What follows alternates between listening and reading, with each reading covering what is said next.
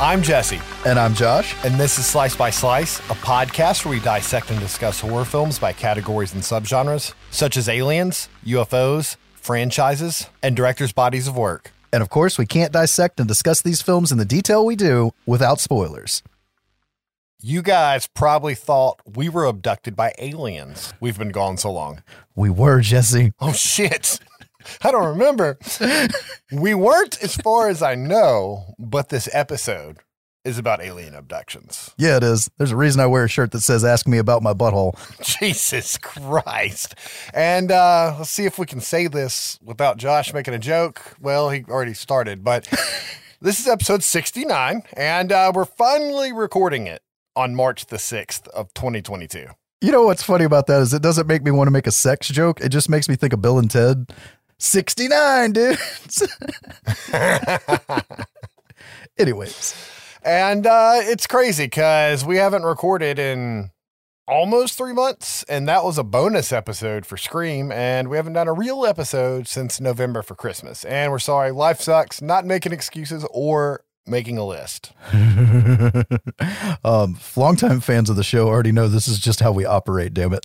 Yeah, but I want to get back to 2 a month. And I'm going on vacation next week, so we'll see how this works. But current news, I am not going to try to do any horror news right now because it's been since November something since we did this, and I don't want to try to go through all of that information. The news is horrific enough right now, so just watch that. Some scary news. But yeah, if something jumps out, Josh, come on, help me out here. But I didn't think it was worth going through 4 months worth of shit, so. No, we're just getting our sea legs back. We'll be all right. Announcements. This one's either going to be really short or really long. We haven't done this in a while.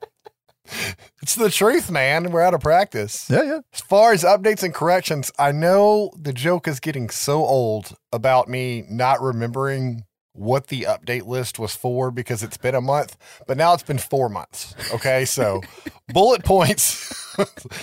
Bear with me, Josh. Help me out if I can't figure it out. Okay. William Shatner's favorite Christmas song that he plays right at the beginning of the movie is Christmas Night by Suzanne Grazana.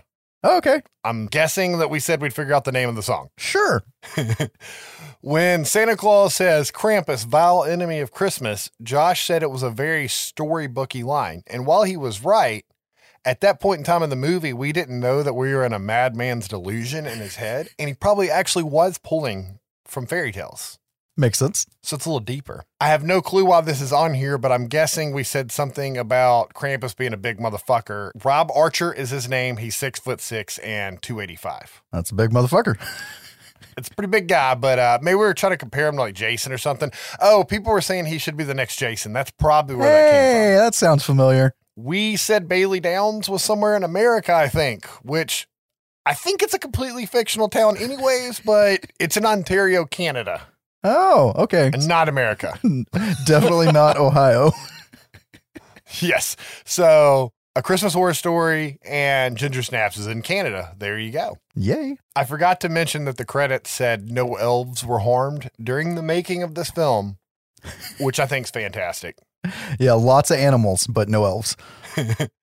And I have a line that I wanted to say on episodes in the past, and it never really fit. And it's one of my favorite movie quotes. And I missed the perfect opportunity during Josh's film when they thought they had called Santa Claus and it was one of his helpers. And I didn't quote Spaceballs and say, "You idiot, you captured their stunt doubles." And I failed us all by thinking to do that. So now you're not ever allowed to use it. You can give up 2 phone booth jokes, then you can bring it back. You just reminded me of something funny. When I was at Disney World on vacation, because I did go to Disney the last week of January going into February, that was part of us not being able to record. I started taking selfies with phone booths every time I saw one, and I was going to make an album of them and post it on Instagram. And I got like 3 or 4 in, and then I forgot to do it and missed several obvious phone booths. Sorry. And we stayed in the 90s building at Pop Century while we were there, and our building was the Nokia building, so it had a 90s era Nokia phone that was like 3 stories tall. And I took a selfie with that, and I even put, "Do you like scary movies?" on there, because we just watched Scream. I didn't post that either. I'm sorry. I might actually find that one and post it, but I'm not doing the phone booth. All right, what we watched. Holy shit, it's been 4 months and I know this is missing stuff. I'm going to go very quickly. All right. Spider-Man No Way Home. I might have mentioned it on the last one, but I don't think so because I watched it right before Christmas with my son. It was awesome. It's not horror, but that was a badass movie. And it had some, I don't want to spoil anything, but it had some cool shit that hadn't been done before in that. It was awesome. On Christmas Eve, while getting stuff ready and drinking my eggnog, I watched Fat Man with Mel Gibson and Walton Goggins, and it's fucking fantastic. Look up the trailer if you haven't. It's awesome fucking action movie. Okay, I'm gonna have to check this out. I mean, it's an old school badass Mel Gibson action movie where he's fucking Santa Claus. Watch the trailer and you'll be hooked. I promise it was a good movie though. Okay. Black Friday was not good. It had Devin Sawa in it and Bruce Campbell, and it wasn't good. Nope, it could have been so awesome.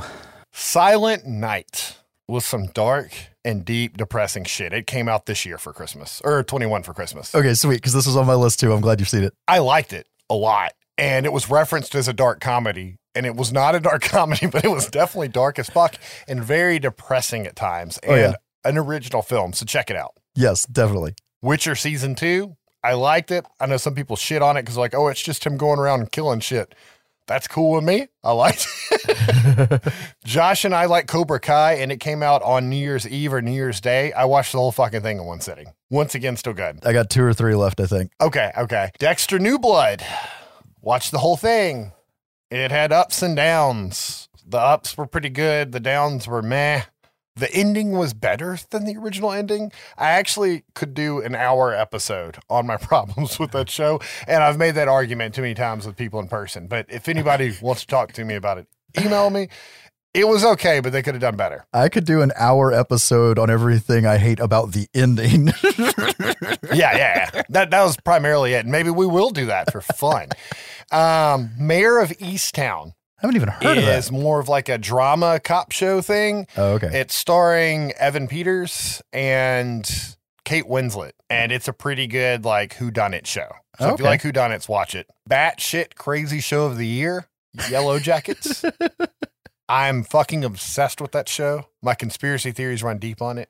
I liked it a lot. Have you seen it yet? I watched it off and on with the wife. She watched the whole thing, and I caught probably 2 episodes throughout and then watched the last 2 episodes with her.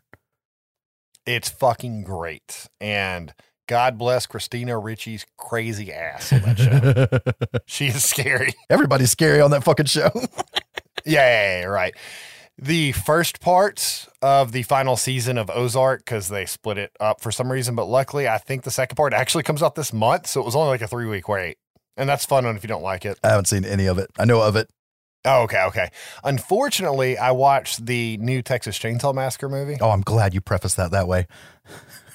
Yeah, I'm going to say something right here. That movie had some of the fucking coolest kills I've seen in like modern slasher movies. Yeah, but they were all shit though. Yeah, they were fucking Jason Voorhees kills. That's the problem. They were not Leatherface and he kills. jumped out of the water like Jaws. Yeah. As a matter of fact, while we're on this, because this is on my list too, anybody who hasn't seen that movie, watch the first half of it. Just go halfway through, pause it, tell yourself how awesome the rest of it is, and just leave it there. I don't know, man. They got to see the Tesla scene at the end. No, they don't. Slow-mo. It had some cool kills. It had some cool ideas. I totally loved the group of people in the party bus, and Leatherface steps in with the chainsaw, and they're all like live streaming them on Facebook or Instagram or something. And they're like, "You're so canceled, bro." And he's like, "I'll fucking cancel your arms and legs off." And he just cranks that chainsaw up and just walks through there. That was great. It had its moments, but yeah, the social commentary in there on a lot of stuff without it being you're wrong because you believe something differently than me, but just how it stripped that away from the different cliques of people in the movie and just gets it right down to raw. Do you want to fucking live or die? All that was great, but yeah, that movie really did no. Right, like the hipster shitting on the Texan redneck guy for a minute, and then he ends up like instantly becoming friends with the other sister, right? And stuff like that. Self-righteous fuckers taking that lady's house and shit. Yeah.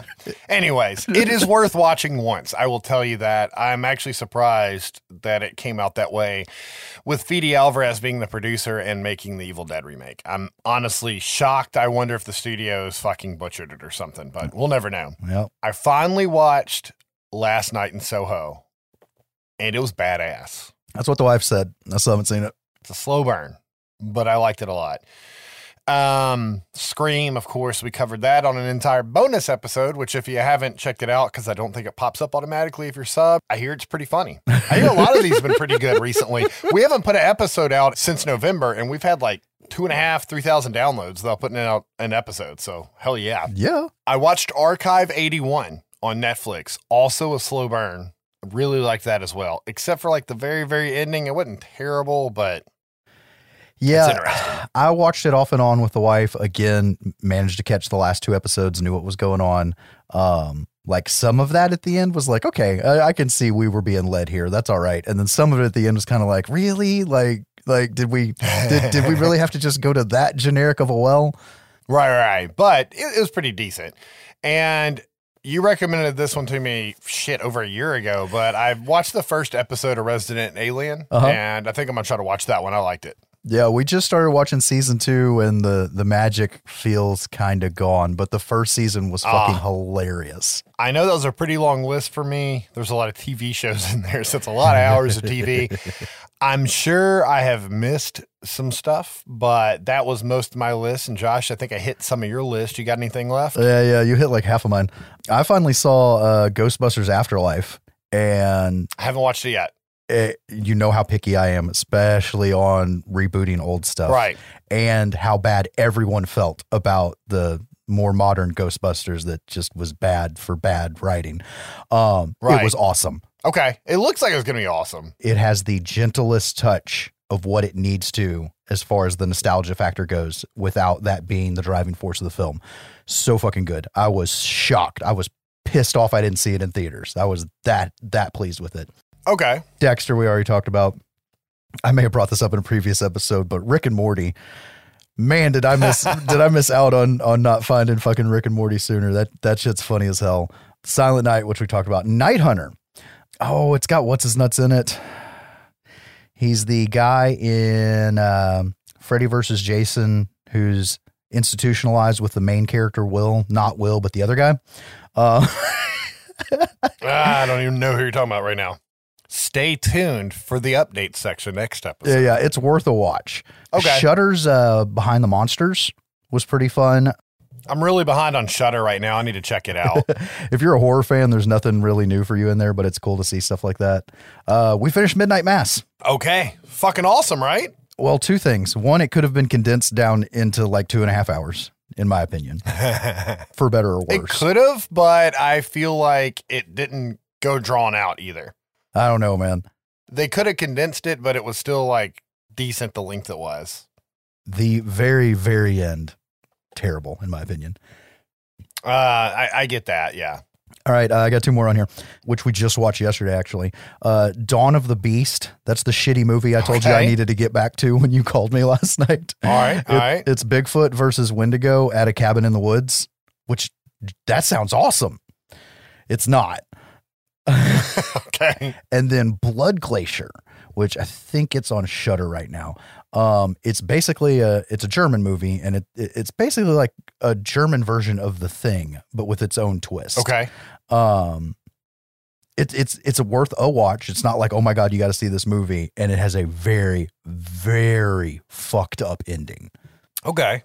That's out of all the shit I've watched. That's what I remembered right down. Everybody's probably surprised that I didn't say the Book of Boba Fett. I did watch that as well in there. And it was ran by Robert Rodriguez. Oh, and really? He directed 3 of the episodes, and his 3 episodes were the worst episodes. Oh, damn. They were so Robert Rodriguez that it just doesn't work for Star Wars. He had people doing the Spy Kids spin gunshots, like where they're like 180 and around to shoot over their shoulders and shit. And he had the Desperado like jumping off the roof backwards and shooting in between your shoes. And like he just threw in every shtick he has that works great in his movies and did not fit in Star Wars. Okay. It wasn't bad. It's just he had his very unique style on there. And we like Robert Rodriguez. We've covered him on here before, but some things don't fit. You know what I mean? Yeah. Man, I'm thinking about all the TV shows I watch. That's a lot of hours of TV. But I guess we should probably get on with the show. Like I said earlier, this one's Alien Abductions. We've talked about lots of different alien movies that we've wanted to do. They all jump into different categories with crossover a lot of the time. And we decided we'd start the year off with alien abduction movies and narrowed it down to 2 films. And we've always loved alien stories. Josh grew up in the sticks, and I would stay days at a time at his house when we would watch all those TV shows. I can't even think of the name of them right now. The one we used to watch all the time about the alien abductions and stuff. Sightings. We would watch that, and we'd just look outside at his yard and we're like, this is the kind of place where you get fucking abducted. And you'd hear something at night and you'd wake up and it would scare you. And we used to think that shit as a kid. So we watched alien movies to scare ourselves even more as children. And really, aliens pop up in everything. I mean, they're in fucking Marvel movies and Star Wars and even in horror some. But like straight up alien abduction movies don't happen as much as the other type of alien films. Nope. But growing up with that fear of alien abduction films, it seemed like the right time to do it. It seemed like a natural fit. And the films we chose were The Fourth Kind and Fire in the Sky. It's like the 2 quintessential strictly abduction movies. Well, mine could be found footage also. True. And spoiler alert, unreliable narrator. Nah? And a whole made up genre of we made up some shit and acted like it was real. Yeah. Allegedly true docudrama style. But yeah, let's dive into it. All right, so I'm going to start us off with The Fourth Kind, which came out in 2009. And this is one of them I saw in the theaters with my buddy David. I went in blind, thought it was a true story while I was watching it. I had the shit scared out of me, which I can't say happens that often when I watch a movie. Found footage movies do that, and it freaked me out on the way home, and David and I talked about it, and then he went to his house, and I started looking up. I started with Nome, Alaska and missing persons, which is a real thing, right? And I'm like, oh shit, this is real. And then I found out that it wasn't real.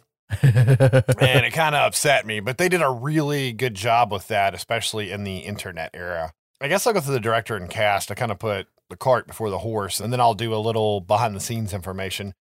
Sorry, I'm about to butcher your name. The movie was directed by Olatunde Osunsanmi. That's pretty close. It tracks. He wrote and directed The Cavern, as well as being the writer, director, and executive producer of the show Falling Skies, which I liked a lot. Oh, okay. And he is the director, executive producer, and I think showrunner of Star Trek Discovery, which is going on right now, I think. I'm not a big Star Trek fan, but I think it's currently going on. So, aliens. I'm going to say that so many times. I didn't even do the hand thing. I wasn't even trying to do it that time. But anyways, apparently Aliens is this guy's wheelhouse. Okay. As far as writers, the film was also written by him. He did the screenplay, and the story was by Terry Robbins, who has done this in The Cavern. So apparently they work together a good bit. And as far as our cast goes, there is a lot of fucking people in this movie. I'm only going to list a few of them. It's starring Milla Jovovich as Dr. Abby Tyler and herself in the movie. I'll get to that in a minute if you hadn't seen this. And of course, she's famous from The Fifth Element, the Resident Evil franchise, Ultraviolet, the new Monster Hunter movie, as well as a bunch of other shit. Oh, yeah. She's good at what she does. What, being her husband's movies? Well, yeah, she does that a lot too. But like this movie, not all of the movies are her husband's movies, but I meant like she plays a certain kind of character well. Yes. I will say this is one of her better acting movies. As far as like actually getting to act instead of just fuck shit up, yes. Yeah. She has some good dramatic scenes. The way she talks sometimes sounds like she's overacting, but she sounds like she's impersonating the other Abby. I can see that. So it's like a dude playing a dude dressed as another dude kind of thing happening. You know what I mean? And I think she's good in this. And she fucking tricks me in the opening scene, man. I thought it was real. I believed her. All right. Will Patton, the fucking legend, is in this movie as Sheriff August. And I'm going to say it right now. This is his best fucking movie I've ever seen. He's fucking great in this movie. And he's recently the cop in the new Halloween movies, 2018 and Kills. He was on Swamp Thing. He was the bad guy. He was in Fallen Skies. He's on that show Yellowstone that is fucking huge that I've never seen that everybody tells me to watch. Armageddon. He was great in Armageddon. Gone in 60 Seconds. Mothman Prophecies. He's in so much shit, but he's great. I love him, and he's a badass in this. I loved him in Gone in 60 Seconds. Yeah. That's one of his better movies, too. In this movie, man, he's taking nobody's shit.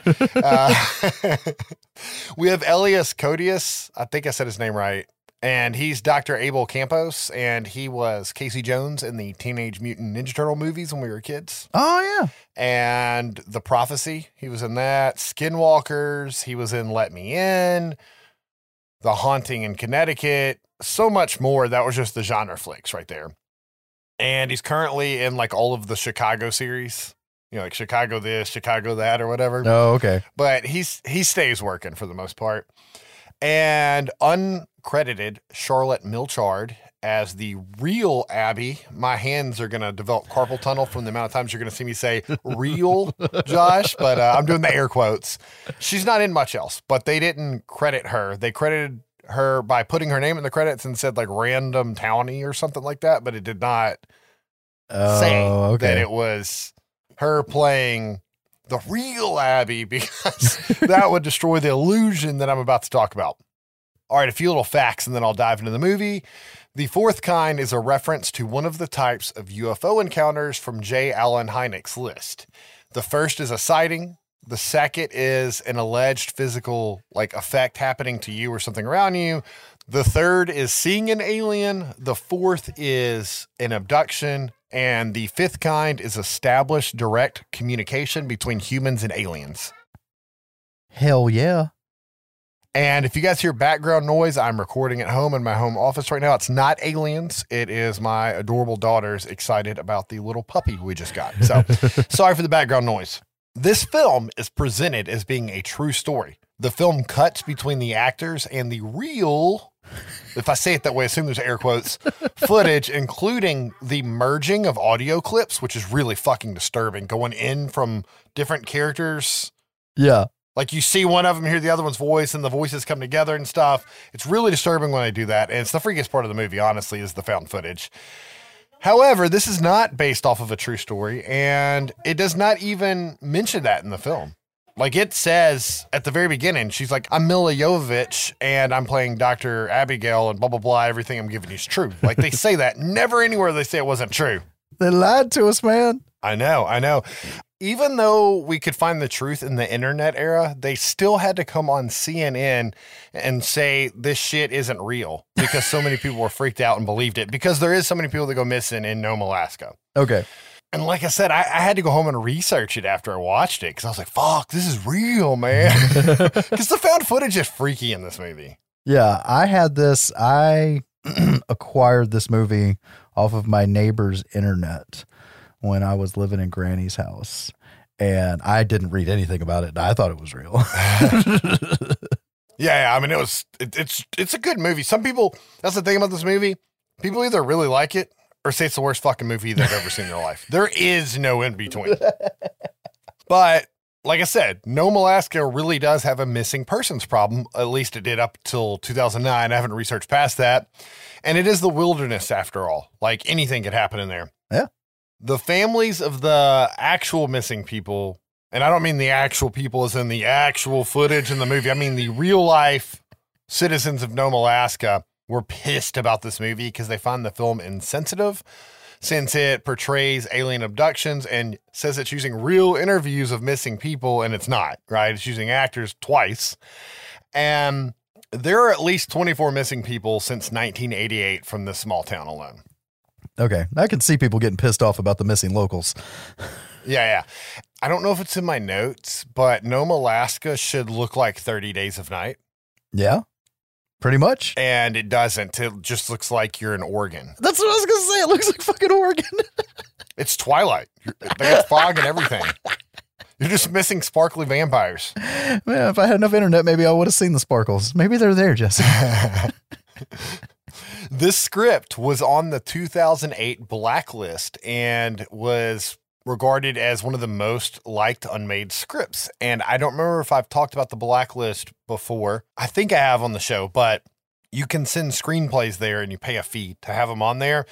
And I think anybody can read them, but there's like certified readers that read them and they rank and score them, and you get the score and they have notes and you can go back and tweak it and keep doing it. And if you get an 8 or higher, you have a high chance of it being seen by Hollywood people. Like that's the only way you can get a screenplay without having like an agent get you in touch with somebody, blah, blah, blah. You can't just meet anybody off the street or just mail them in anymore. You just do that and people will rank them. And this was one of the most like scripts that wasn't made. So they contacted the guy and he got to make a fucking movie, right? No shit. So it's pretty neat how that works. And I wanted to do this one for a while, but like I said earlier, I didn't know if I wanted to do aliens, alien abductions, found footage. There's so many places I could stick it, you know? But with that being said, let's dive into the movie and see how long I drag this out or how short I make it. It's kind of up in the air right now. Here we go. We open up with a blurred image of the woods and bright light coming in from the trees. It actually looks really cool. And a woman walking up out of focus. And the whole thing's very eerie and surreal. And the woman walks up and it's Milla Jovovich. And there's this cool parallax thing going on. Right? Like she's standing on a platform that's spinning or something around the woods and it's all trippy. And she says that she's playing Dr. Abigail Tyler and that this film is a dramatization of the real events that occurred in Nome, Alaska from October 1st to October 9th of the year 2000. She says that in order to explain the events of the story, the director has chosen to include actual footage from Dr. Tyler's archives. And to protect the privacy of all people involved, the names and professions were changed, which made this hard to Google when you're trying to see if it's real, right? Because you didn't have the real names or anything. And she says that all of the scenes are backed up by actual archive footage via audio, video, or interviews between Dr. Tyler and it's supposed to be like a professor at this university, but it's actually the director and writer of the film. She says that in the end, what you believe is yours to decide. Please be advised that some of what you're about to see is extremely disturbing. But we start out seeing an interview at Chapman University, which may or may not be a real university. I don't fucking know. I didn't look. Wait for the updates on the next episode. And we cut to our actual director interviewing the actress Charlotte Milchard as the real Dr. Abigail Tyler. And this is all portrayed as though it's real, right? Like she's like really sick looking and emaciated and terrified and randomly crying. And the director either can't act for shit or does a good job of acting like he's taking notes, interviewing somebody he thinks is crazy, right? Because he like just doesn't care what she's saying. She says that she wants to begin with what happened to her husband, Will. She went to a friend that was a doctor by the name of Omitted. And we are then provided with the actual audio of her speaking with her friend who is a psychologist as well. And it cuts in on Milla and Elias in a really cool way. And like I said, this is one of the coolest things about this movie. We like see the camera come in and we can hear the real Abby's voice, but we see the actors and then the camera spins around. And as it gets more of her face, we hear their voices together until it turns into just her. Yeah. All badass. We find out that her daughter is temporarily blind from a psychological disorder that occurred when her husband died. And Abel, her friend, the psychologist, that's not real psychologist's name, that's what he is in the film, wants to help her get some closure to put her mind at ease, and maybe it'll help her daughter Ashley with her condition. I also don't know if you can go blind from like getting traumatized. I'll look that up later too. He turns on the camera and we get a side-by-side shot of the actual footage and the filmed footage, and the two are intercut throughout, even with overlaid audio and sync and whatnot. And he hypnotizes her to help her remember that night so that she can maybe remember the face of who killed her husband and clear things up. We have no clue what she's talking about at this point because they're kind of talking in riddles, like they're talking about different things. Yeah. But they don't like address the elephant in the room. They just kind of go at it. We find out that her husband died on August 2nd of the same year, and she remembers that they were having sex that night and then they went to sleep, and an intruder broke into her home and killed her husband by stabbing him while they were asleep. And we get a really cool montage going on between her dream, her in the room, the actual footage and the audio. And Abel tries to make her see the face, and she goes into a panic state, and he snaps her out of hypnosis and recommends that she take some time off to find clarity with what happened. And we get that her collection of events might not be what most would consider accurate. You killed your husband, ma'am.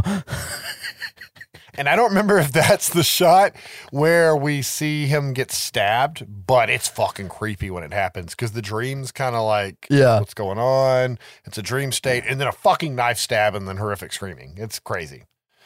But she says that she needs to finish her husband Will's work, and she's in Anchorage, Alaska, and we see her flying a plane into not Nome, Alaska. It says it's Nome, Alaska, but there's no snow. And it's Oregon. We already established this. Yes. We can hear part of the actual interview with the director and real Abby as she's flying. And real Abby and the director are talking about how they dove back into school and work so fast in their life, right? Like they didn't really take a break. We see her interviewing the first patient as she's taking over for her husband, and his name is Scott, and she asks how he's been sleeping, and he says that he's been waking up in the middle of the night at about 2:30 or 3, the witching hour, as we call it, right? Yeah. And we see her reaction, and she doesn't seem shocked at all. The camera pans back to a different patient from her face who has also seen the same owl that the other guy talked about during the witching hour. Even the first time seeing this movie, and I don't, because I've only seen this movie like 3 times. It's been a hot minute since I watched it for this episode, but I immediately associated the owls they have big eyes, but as far as what it looks like around an owl's eyes, that's the brain trying to go, you didn't see big-eyed aliens, you saw an owl. I did do some research, and apparently owls are always mentioned.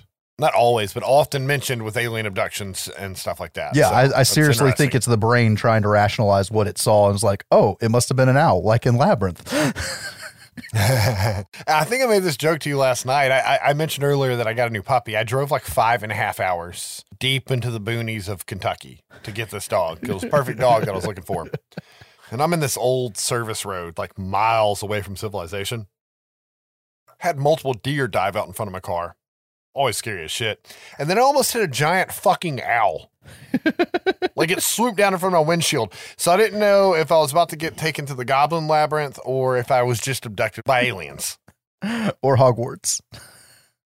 or we're going to Hogwarts. Yeah, exactly. Anyways, we cut to a patient named Tommy saying that the owl stared at him for hours. And we go between Tommy, Scott, and there's a woman, I don't remember her name, that's also being interviewed. And they are talking about how they couldn't shoo the owl away, and they might even think it came in the house. And the woman says that it felt like a dream, but we can see that all 3 of them are saying the same exact shit. And the way they jump in between everybody with the camera spinning is really neat. Yeah. There's a lot of cool camera work and audio work in this movie. And we find out it's happened to all of them every night for the past week.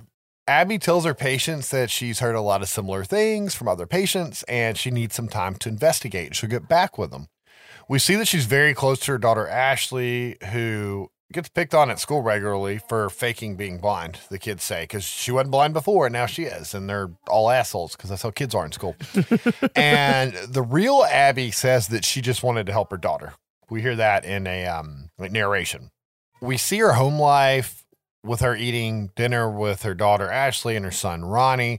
And we can see that her son has had enough of her shit. And he brings up how his dad died and asks her if she accepts it yet. So we're still talking in riddles here. And she tells him to shut up. And he wants to know how she can help people. She can't even help herself. It's a good question. It's a wise kid. That kid lays it on too thick, though. The actor, I'm just like, no, get him off set. I get it. I get that he's trying to be that character, but if he walked outside and got hit by a bus, I'd be like, okay, moving on. The character, not the real kid. I know. I got what you're saying, but it kind of abruptly cuts from here to randomly seeing an owl fly by. So the Goblin King must be near. We see that it's late at night and Abby's going through some of Will's notes and finds a reference to a doctor in his book as well as a voice recorder. It's a recording of Will saying that he has spoke to over 300 victims that all seem to wake up at 3 a.m. and talk about an owl, and they're all on edge like something's coming for them, right? We cut back to her and Tommy having another session, I guess you would say, and she's hypnotizing him. And once he goes under, he explains that he is still having trouble sleeping and he just saw the owl the night before.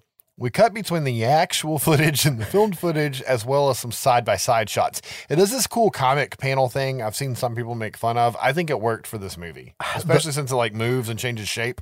I'm okay with the side by side, but when it's just the two static shots with the one bar in the middle, like slowly drifting back and forth, it's fucking distracting. It is, but I thought it was kind of neat. I hadn't really seen that before. True. Other than like a Sin City movie or something, right? Yeah. But once again, everything's blended together. Audio, video. Like I said, it's a really fucking neat trick, and I'm glad they stuck with it the whole time. But Tommy looks up in a panic and says that there's something outside his door and it's going to open it.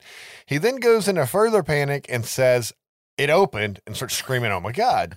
We then cut to the real Tommy yelling, "Oh my God," over and over again and go back and forth between the two of them panicking until both Tommies are snapped out of it at the same time. Tommy's acting like he does not remember anything that he just said, but we can see that something's up and he's fucking lying. Like he's bothered. And he just wants to get the fuck out of the room and go home. And she asks if he saw the owl, and he seems even more bothered by her saying that and says he wants to talk about this the next time he sees her. Right? We then cut to the actual 911 audio and the actual dash cam footage, because they even added dash cam footage in this movie, of a woman calling in a panic from a house, and we seamlessly cut to Will Patton driving up as the sheriff, right? Yep. And we see that it's Tommy's house, and he has a gun, and he's taken his entire family hostage, his wife and his daughters, I think it is. He's got a few children, and he wants to talk to Abby. Abby? Oh, Abby's not here right now, but I can help you. That line was so Will Patton, the way he said it, right? But apparently Tommy doesn't like this answer and just starts shooting at the window and says he wants her now. So they call her and they get her to come down. And we know for certain the whole family's hostage now because he tells Abby that. The sheriff sends her to the porch in a flak jacket with a phone to try and talk him down. And we cut between the actual footage, the actual Abby retelling the events, and the filmed scene. And she tries to talk him down and fails. With an overlaid voice, he says that she does not understand because she did not see what she made him see. And like I said, it's comic style footage. This is the one where it's moving, I think, and you didn't like it, but it's because they're trying to show so many things at the same time. Yeah. And I think it makes the whole scene more hectic. Like, I think that's what it was supposed to do. Like you said, distracting. I think it was supposed to bother you. Well, see, that's the thing. I can get it causing more tension, but I'm so analytical and like, why? That like, as soon as I saw it moving, I'm just staring at that and I'm like, why? Who decided this? It's kind of neat if you pay attention, like the way it slides matches with how the audio is shifting with like the J cuts and the L cuts and stuff. Yes. But she continues to try to talk him down as August, or Sheriff August, is trying to get his snipers to take the shot. And then Tommy starts saying a lot of words in non-English, we'll call it for now, over and over again. And then he kills his entire family and himself. And it's fucked up and really dark. And the real footage looks like real footage. Welcome to Amityville Horror 7. I know, right? We then got to like an interrogation room and we hear the real sheriff interviewing the real Abby as we cut to Milla and Will. And he wants to know what the fuck is up. And when she explains, it doesn't help her case. He wants to know if her hypnosis caused this shit, right? She's been planting seeds. Because to him, she hypnotized him, made him see some crazy shit, and then he killed everybody, right? It's her fault. He's pissed and she's super defensive. And she says something like, I find this line of questioning offensive. And he says what's offensive is that a man murdered his family and committed suicide after talking to her. And he wants to know why he wasn't fucking notified after the session they had, right? Yeah. She tries to leave and gets pissed, and he wants to know what's going on, and she tells him that he should solve her husband's murder, and he says she knows what happened that night.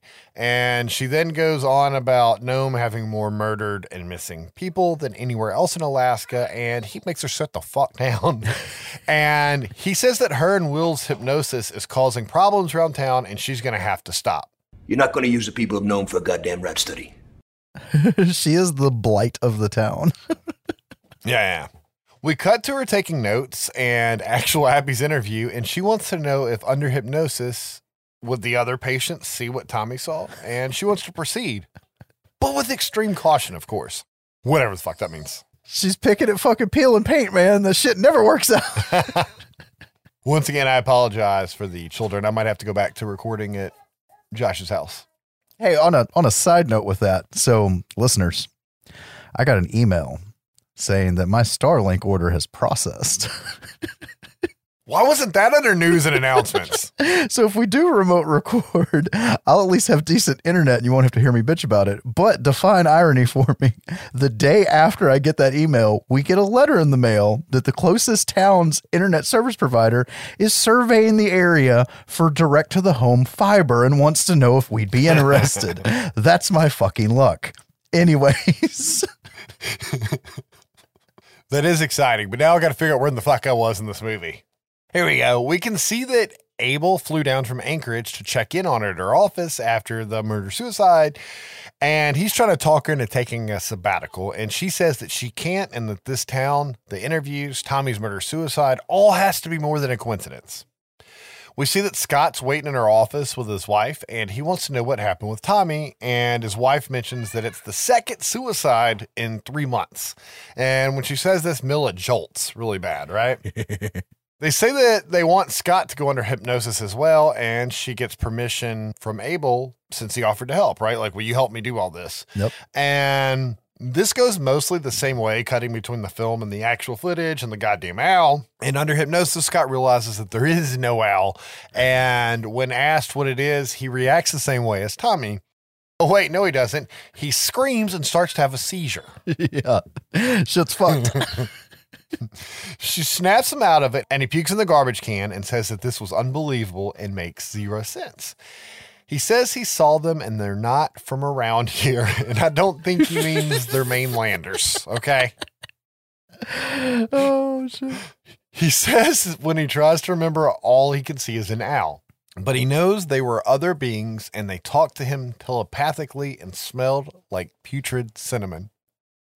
I don't know what that means. I know, man. That is such an interesting choice because, like, I'm tempted to like try to mix some cinnamon with something and let it rot, just to try to see where somebody came up with this. Like, how do you run into something where you're like, oh, that's putrefied cinnamon right there? I know.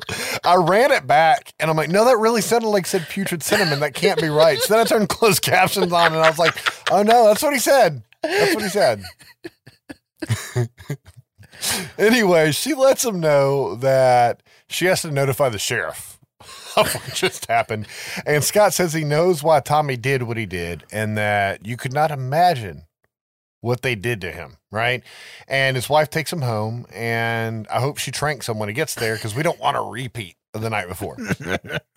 Abby asks Abel if he believes in alien abduction theories, and he obviously does not believe in it, and she says that Will did and had been doing research, and that there are over 11 million people with alien experiences, and he tries to talk reason into her, right as the secretary pops in with Abby's voice recorder asking if she listened to the tape that she gave her to transcribe before giving it to her, and she says no.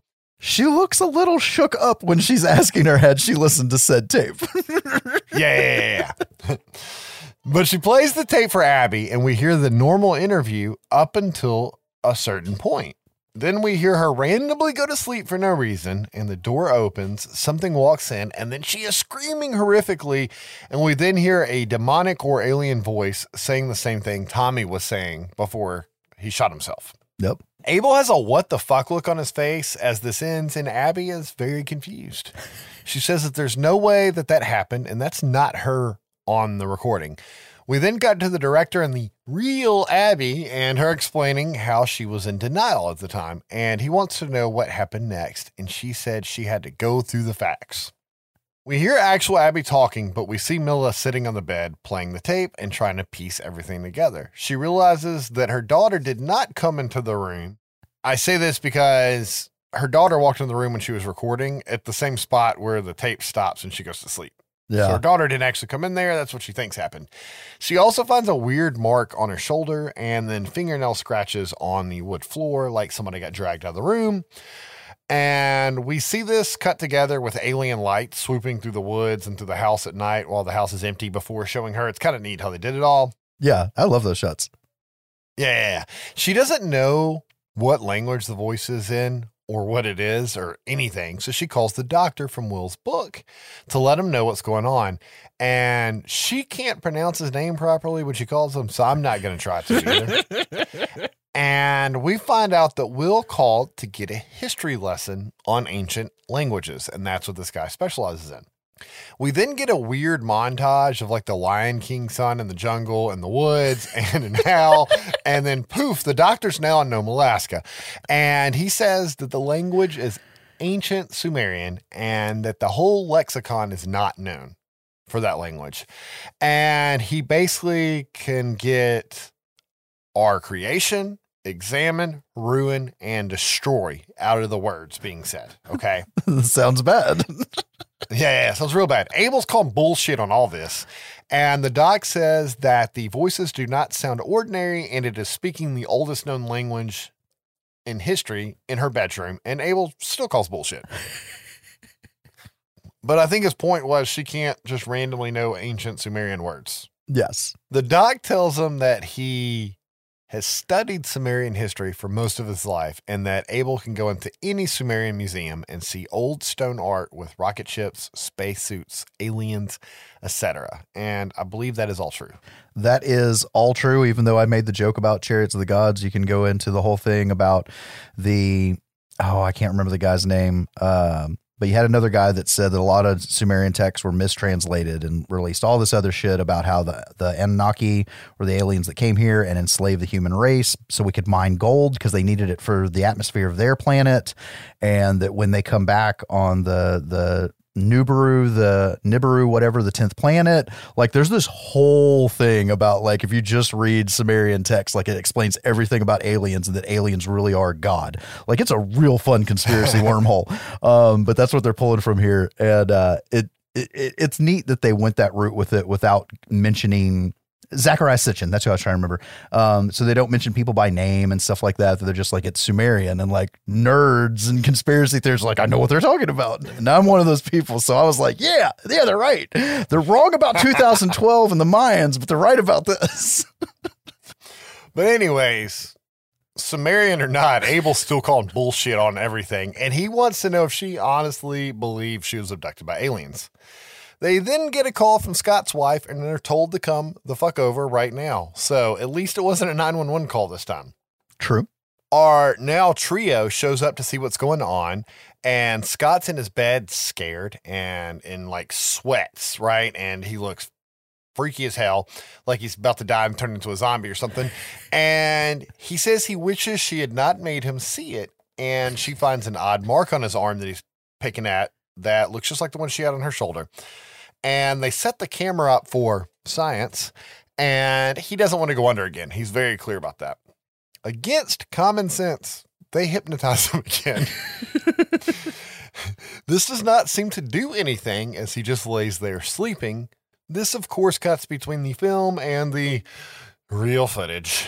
And we see Milla say, Scott, and then cut to the real footage and see him jump up screaming, and then he starts to levitate in his bed. This is the point I wish I had my brown pants on, because I was watching the movie with headphones on taking notes, and this part of the movie gets really, really quiet, so I cranked the volume up. Oh, no. I hadn't seen it, and I forgot about the jump scare that was coming. And when the fucking loud scream, everything happens, I'm like, oh my God, I'm fucking dying. So yeah, it was a little extra jump scare for me. But I guess I should also add that the footage gets messed up during this part, and he starts speaking in Sumerian, but we can't see what's going on before collapsing on the bed. We then cut to Milla at her house, packing her and her kids' shit up, saying that she needs a break and they're moving to North Carolina because she's wanting to go on the lam, right? Abel calls and she won't talk to him. Ronnie's on the phone, right? And he's like, Abel called again. He wants to talk to you. And she's like, later, Abel. And he goes, he's on his way. And hangs up. And she tries to send the kids off into their rooms so that she can keep packing, but her son catches the fuzz rolling up in the driveway. Mom, what did you do? Sheriff August comes in pissed and wants to know what happened to Scott and that he's paralyzed from the waist down and severed 3 vertebrae in his back. He asks for an explanation now, and she delivers a very thorough one. And there was something was inside of him that twisted his body, and that's what did it. Something was inside of him and it twisted his body. He wants to see proof, but the tape's messed up, and he says he wants to believe her, but this one's gone far enough. He lets her know that he feels for her and everything that she's been through, but she now has the fucking right to remain silent. Abel comes running in the room and tries to defuse the situation and says that he saw it too and that he can't explain what it was and that August is just going to need to take his word on it. What did you see? Well, it's kind of thing that, well, you have to have seen it. Oh, bullshit. Yeah, he doesn't go like full on, but he's at least trying. She's now under house arrest, and he's not going to take her in and take her kids away, but he's going to figure out what's going on first, and she's not allowed to leave or hypnotize anyone. And the aliens are like, fuck yeah. He takes Abel and the doctor with him to like try to get some more information without her around, right? Yeah. We see the doctor and Abel getting interviewed while we cut to the director and real Abby doing a voiceover again about the missing people in Nome and how the FBI sometimes has to come up to investigate because so many people are missing and they find no one.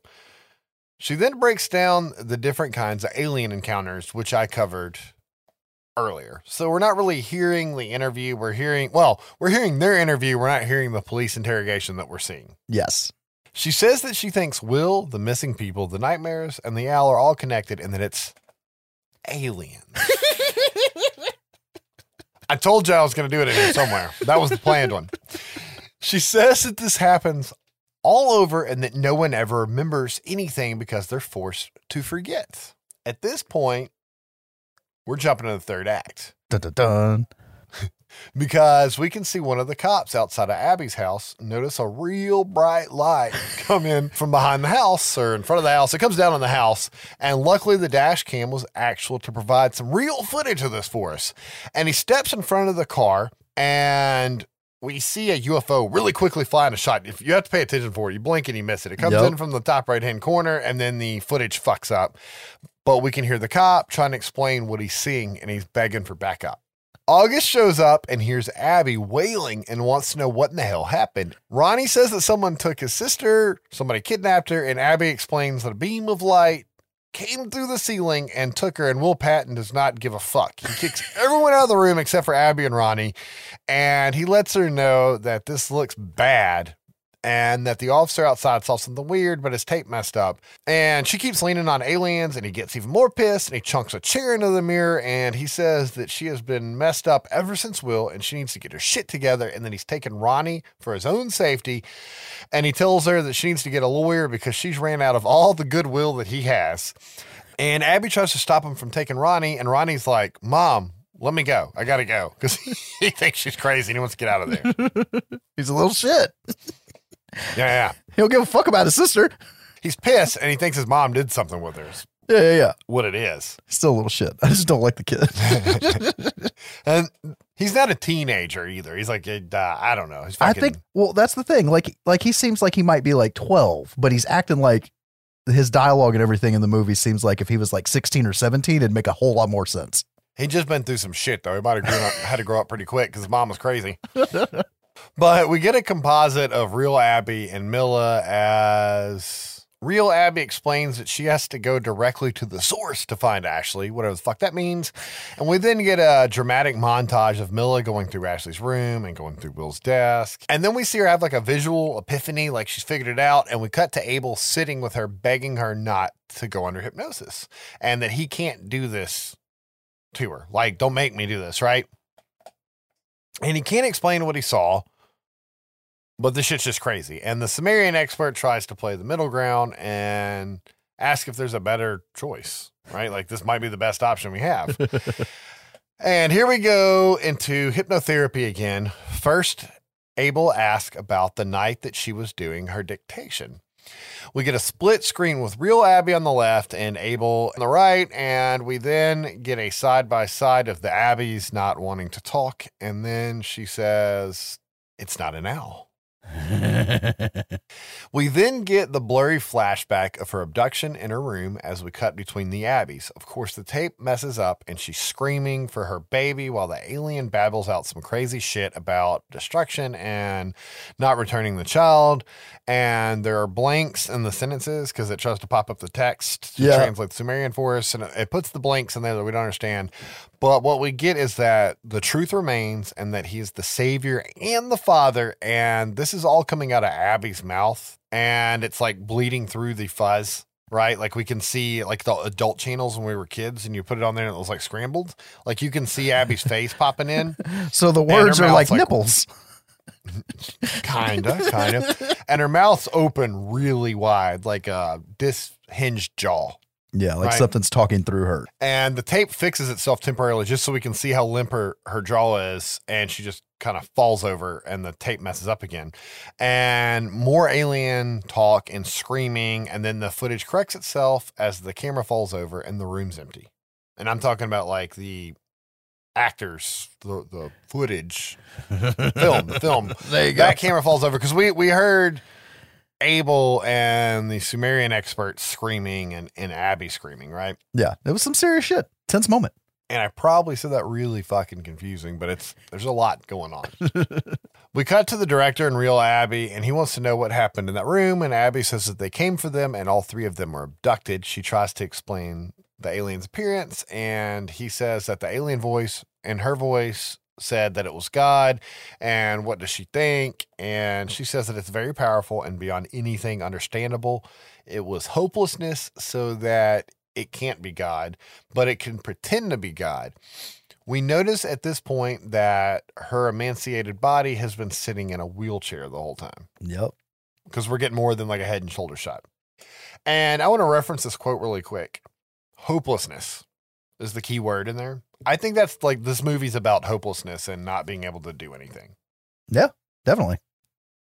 Which involves the real life coping of events, as well as like what the fuck do you do in an alien abduction, right? Like but I think that's the theme of the movie. Anyways, he wants to know about Ashley, and she says it took her a while to recover in the hospital, and we cut to Milla in a neck brace waking up from a coma with August and Abel in the room. And Abel says that he has one more question for her, and he hates to ask her in this condition, but how did Will die? And she says that he was murdered, and August says no. Abel explains that August needs to show her something and that it's going to be rough for her to see, but she needs to see it. It's a crime scene photo showing that Will committed suicide by gunshot to the head. She goes into denial at this point. If we could not already consider her an unreliable narrator, we definitely can now. She blames herself since she's a psychologist and didn't notice that this was going on with Will, right? And then he needed help. And Abel tries to tell her that no one could have known. And August asks one last time, what happened to Ashley? She looks at Abel and says for him to tell August what happened when they're abducted, and he nopes the fuck out. She lets August know that something took her daughter, and she does not know what it was or how it did it, and he has to believe her. August says that it must be difficult to go back over the line from fiction and reality, and that she can't just stop being insane because she wants to. It's going to be with her forever, right? Yep. We cut back to the director in real Abby as she explains that it's hard to believe her about her daughter when she had these delusions about Will. Yeah. She says that she dealt with her husband poorly, but the recordings do not lie. She continues a voiceover as we have the real footage of every messed up scene in the movie. She then says that she has got to believe that she can get her daughter back as we see real pictures of Ashley growing up, and the interview ends here. And for the final scene, we get the parallax thing going on again in the creepy woods as Mill and the director explain the number of missing people in Nome and the 2,000 plus FBI visits, and that something is going on. And this is versus the 300 visits to Anchorage, which has 76 times the population of Nome. That's some fucked up numbers. In the end, what you believe is yours to decide. In the end, what you believe is yours to decide. We then get a where are they now type pre-credits thing. And it says, Dr. Abel still practices psychology in Alaska and refused to participate in the film. The doctor, I just tried to say his name. It's not going to be on the episode because it was that bad. But he attained tenure at a prestigious university and assisted with the Sumerian translations for this film, but declined further involvement. He does, however, corroborate with Abby's testimony. Interesting. August retired 2 years after this and lives in northern Alaska. He rejected any and all involvement with the film. Ronnie is now 22 years old and estranged from his mother. He still blames her for his sister's disappearance.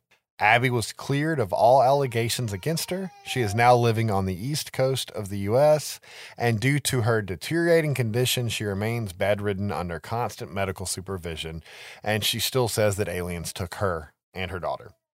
Ashley has never been found. Credits.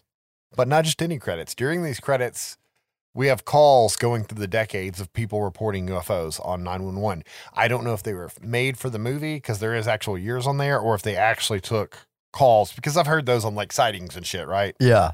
I think they might be legit. Like some of them I think I remember hearing on like sightings or unsolved mysteries and shit. Okay. And it's a nice touch on the credits. And like I said earlier, people either love or hate this movie. I like it. I think it's fun. I can't watch it like all the time over and over again. It is definitely one of those movies that's best the first time you watch it, especially if you go in blind and think it's real, right? Like they pulled off the Blair Witch temporarily. Yeah, it's a go in blind and watch alone type film. I love what the film tried to do. Yeah. What it pulled off was kind of turd salad, but the things that it hits on with the owl, with the Sumerians, and like even implants, all we see is a mark on her and a mark on what's his nuts, and they don't even talk about it. And that's like straight up from the theory of the alien implants and shit like that. There's so many nuggets in there that they don't hang on and don't dive into because it's all from this angle of the hypnosis and interviews and shit. That angle's amazing to me. I don't think it all came together, but the first time watching the movie by myself in very low resolution, it was still creepy though. Like it does have good creepy factor on that first watch. Right. And the use of Nome, Alaska and the hypnosis, I think, was smart. And on the hypnosis part, I thought that was pretty original. I will say the movie is carried by the usage of the real footage and the real audio and stuff like that. But I don't mean it in a bad way. I mean, that was obviously intentional, but that is what elevates the movie from being merely okay to awesome and original to me. Yeah, it feels like parallel stories, even though they're telling the same story. It feels like you're getting like two different points of view, even though it's going back to the same thing that it's caricaturing or docudramaing at the same time. It's a good breakup, or else the whole thing would feel stale. Typically what you see is it would just cut in between the two footages, right? Like, you don't get the side by sides or the three cells on the screen. You don't get the audio and the video cutting over with each other, overlapping. Like, that was all really neat. So it made it creepy, and I think it's a fun movie, and you should watch it if you hadn't seen it. Yeah. I owned it, so I don't know if it'll stream in somewhere or not. I'm trying to remember where we streamed it somewhere. You can definitely rent it digitally somewhere, but yeah. I will say though that our next film is on Hulu right now, and that is 1993's Fire in the Sky that Josh is going to cover. This film made a lot of people shit their pants. Like me at the age that I was, and I'm sure you as well, when the trailer came out and shit, was like, oh my God.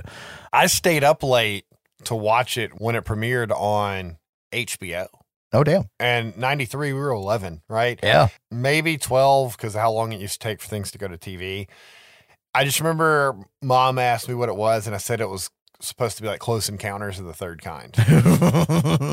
Because that's what I got from the previews, and it freaked me the fuck out. I'm just going to say that right now. Totally, man. This was directed by Robert Lieberman, who, can't forget, he directed D3, Mighty Ducks. We've talked about that before. But he's done a lot of TV, including a few episodes of Dexter, Lost Girl, and Haven. So that's pretty cool. Written by Tracy Torme, who did Star Trek Next Generation, was the creator of Sliders. Like, this is why the end of the movie is so good and so different from the rest of the movie. So let me ask you this. Is he just the screenplay writer, or did he write the book? I think there was a book, because this is supposed to be from a true story also, right? Yeah, screenplay. Okay, just screenplay. Gotcha. Yeah, okay. yeah. A few of the cast members. We've got DB Sweeney as Travis, who did a lot of TV and this shitty figure skating movie called The Cutting Edge, which I only know about because one of my brothers made me watch it. And there's this recurring joke in the movie because in the movie, I can't believe I'm going to talk about this movie. He's a hockey player and ends up becoming a figure skater with this chick. For like a competition. I don't remember if it's the Olympics or what. And the difference between figure skater ice skates and ice hockey player ice skates is a thing called a toe pick, which is like a grippy thing at the front. And so he keeps busting his ass on these figure skating skates. And if I remember right, because I was so damn young, like there's a whole montage of him just falling and busting his ass over and over again. She's like doing spins and shit across the rink going, toe pick. That's all I remember about the movie. Anyways. Did you know that, according to the director, he didn't want to cast DB Sweeney at all, and they were days away from shooting, and they still didn't have anybody play Travis, and the CEO of Paramount told him he had to fucking use DB Sweeney, or else he wasn't making the movie. No shit. Yeah, that's what I read. So it came from an interview somewhere, or like the behind the scenes or something. So that's crazy. Okay, but he worked out great in the movie, in my opinion. So, speaking of behind the scenes, everybody on here knows how much Josh likes getting DVDs and like listening to the commentary to lazily get his notes together. Tried to buy this movie on DVD. Currently going for $39 for the generic theatrical release version. Blew my mind. That's not even Blu-ray. That's just DVD. Right. Fucking crazy. But no, I didn't know about that. That's fucked up. We've also got Robert Patrick as Mike. Yeah. Mr. T-1000 himself, who of course we've mentioned before. There's the fucking Faculty, lots of shit. We've got Henry Thomas as Greg, who I'm only bringing up because of fucking E.T. He's barely in the movie other than just seeing his face and being scared. I know, right? And the last person from the cast that I want to bring up is fucking James Garner as Waters, the special agent that comes in to investigate everything. He was in like Maverick and all the Maverick movies and Rockford Files and all the Rockford Files movies. Like this dude goes back to like fucking forever ago of like just old school like Western and cop drama bullshit. Like this guy was in all of it. Peter Berg's pretty famous too, who plays David, and he's a bunch of shit. Yes, more so as a filmmaker. Yeah. And then Craig Sheffer, the guy that plays Dallas, I don't remember if that's his first or his last name. His last name, yeah. So he was in Nightbreed. Yeah. And most recently, he's Richard Nixon on that shitty American Horror Story season that just happened. Oh, no shit. Yeah, I just wanted to bring that up because I'm sure they had him on there because he was in Fire in the Sky. They usually like to do shit like that, but just interesting. I knew you didn't have him on your notes, but I had to bring him up because of that. So off to special makeup effects. Nobody really jumped out at me, but everybody that I looked up was in and out of ILM, which brings us to seems to happen a lot. Which brings us to the visual effects, which were done by ILM.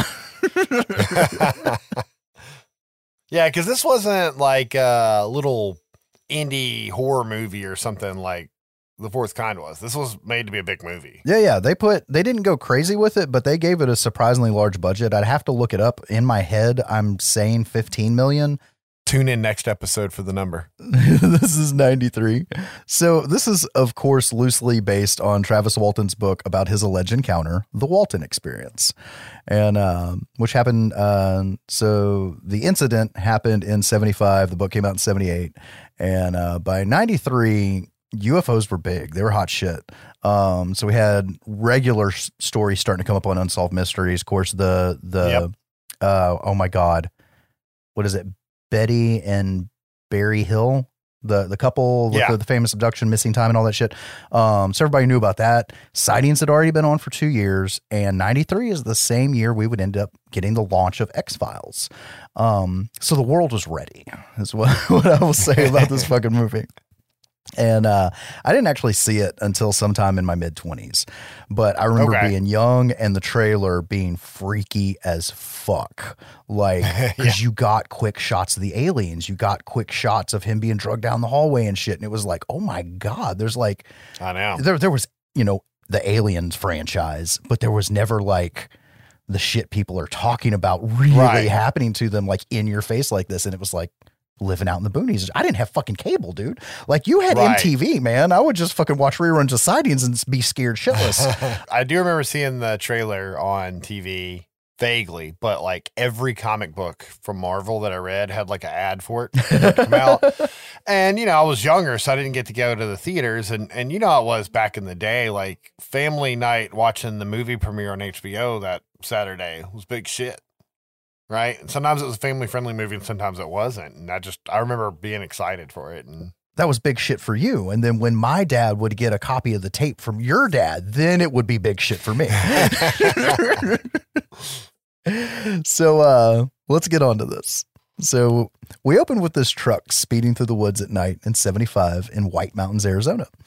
And a group of men get out slowly and they walk into this like shithole looking diner. And we quickly realize it's small town. Everybody's on a first name basis, like, sorry, boys, kitchen's closed, that kind of shit. And so it's like Cheers. Everybody knows everybody.